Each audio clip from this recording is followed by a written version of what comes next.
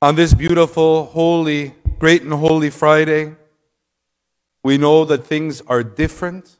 We know that it is difficult to become accustomed to this new reality, at least temporary new reality. You don't know how comforting it is to know that you're praying with us, your messages, your cards, your phone calls. It is so powerful for us, so inspiring and so helpful for us. On this Holy Friday, you know, one of the great joys of this parish is the walk through Lincoln Park with the Epitafio, with the Kuvuklion. Today, of course, we did it a little bit differently. We went around just inside the church with the actual Epitafio, the embroidered icon of Christ in the tomb. And I remind you each year that our journey through the neighborhood with the Kuvuklion, as you know, is the big wooden piece. The Epitaphion is just the piece that goes in the Kuvuklion, the embroidered icon.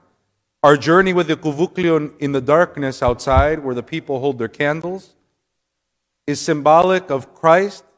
We now stand between the day of the crucifixion and the day of the resurrection. And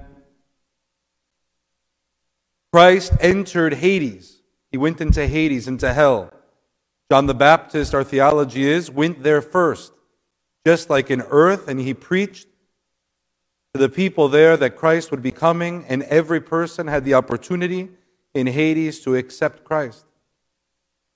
And our journey through the neighborhood with the Epitafio and the Kuvuklion and the people with their candles is symbolic of the light, Christ, going into the darkness of Hades. Today we are called all to be light, to bring light into darkness everywhere around us.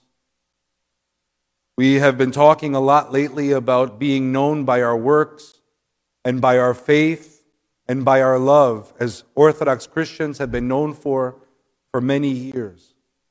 Let us not be like the hypocrites that we heard in the gospel this week. We want people to see us coming and to smile, to see us coming and say, here are the Orthodox. May we be light to everyone, bring light to all the darkness. Do good works. Don't fear.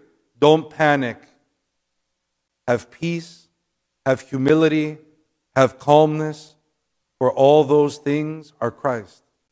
May the light fill your homes and your hearts and your families.